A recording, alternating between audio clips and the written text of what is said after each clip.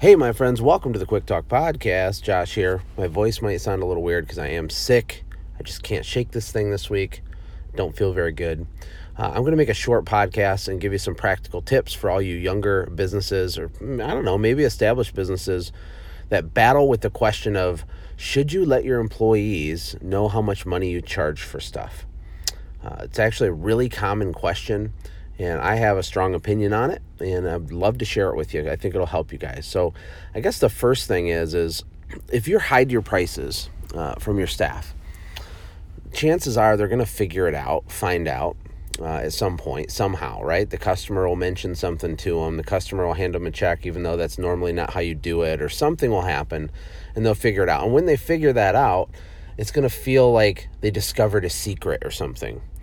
I don't think that serves your company well. I don't think there's any reason to hide your prices from your employees at all. I think it's a more of an old school way of thinking. I think it's a just flat out a low level way of thinking. So if that offends you, super sorry.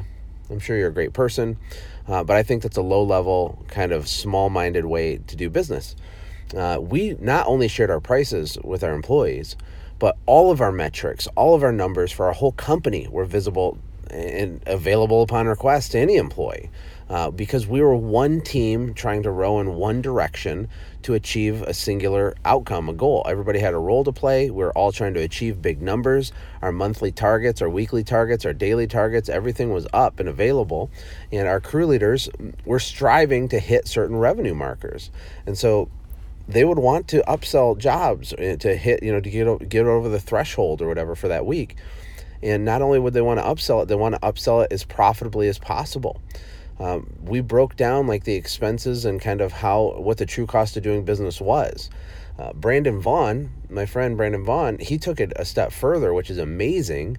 And he had all of his employees go through a training on how to read a profit and loss statement. A lot of the people that listen to this show haven't even ever looked at their own profit and loss statement, let alone understand it. It's a pretty simple document. You have your revenue at the top. You have your COGS below that. COGS are your cost of goods sold. And then you have your expenses and other overhead. And then at the bottom, you have a net profit number, right? So a P&L, when you take an employee and explain to them that, when you go out and you're doing stuff, you're making $150 an hour, they just need to understand not every penny of that goes in your pocket as an owner. And I think it's a really powerful exercise to share with them the true cost of doing business. I think it actually discourages people from trying to go out on their own, right? Because they understand how little they know. And the little entrepreneurs that you hire that are going to go do their own thing, they're going to do their own thing, and that's okay. I don't know why people are so scared of that. Like they're terrified they're going to train their competition. Who cares if you even do train your competition? It doesn't even matter. I would throw a party when people would go start their own business, and I would help them and take them to lunch and give them tips and tricks. It didn't happen a ton, but it happened a couple times. I'm not scared of that. I wasn't scared of that at all. Maybe it's because I had a mindset of abundance. There's so much work. For most of you guys, you have a tiny business. I don't care if you're doing $1 million. It's still a tiny business. The government considers any business with less than 500 employees a small business.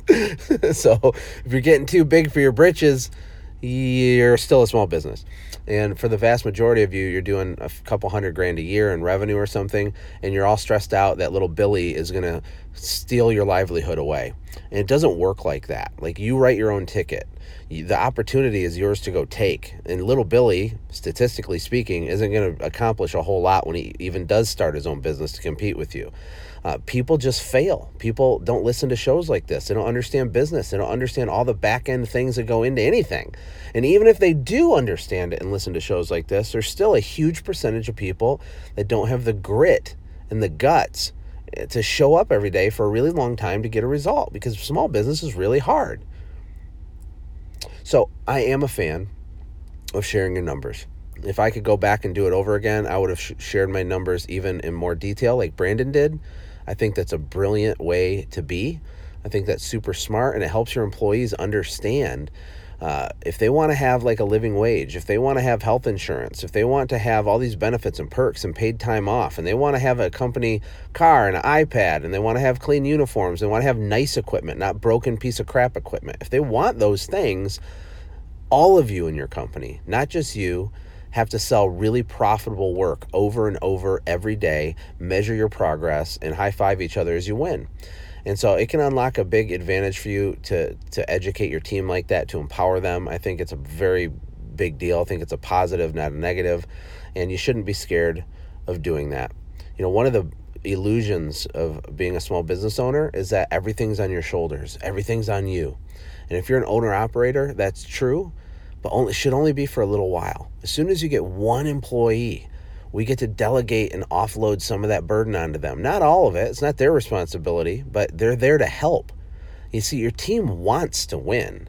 They don't want your company to struggle. They don't want you not communicating to them and you running around panicking because you got to fill up the schedule. Like, bring them into the conversation. Don't bring them into the conversation of your panic, but I'm saying let them assist in closing the gap, in solving the problem, in building a system. Like, bring them to the table, give them a seat at the table, give them a voice, and that's when you have an actual team.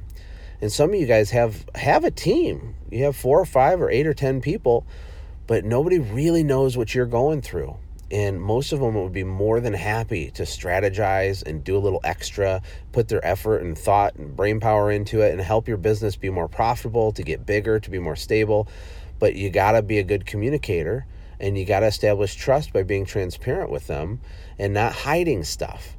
If they find out your employee or your pricing secretly, that just has a weird, icky feeling, and it shouldn't. Your pricing's your business. It's your business, and they don't understand the cost and all that, but it still would feel weird to them to find out a secret way, right? Especially when they don't have any context over the true cost of running a business. So, that's just a practical tip. Hopefully that helps you guys. I hope you have a great weekend, and I'll talk to you later this week. Take care. God bless.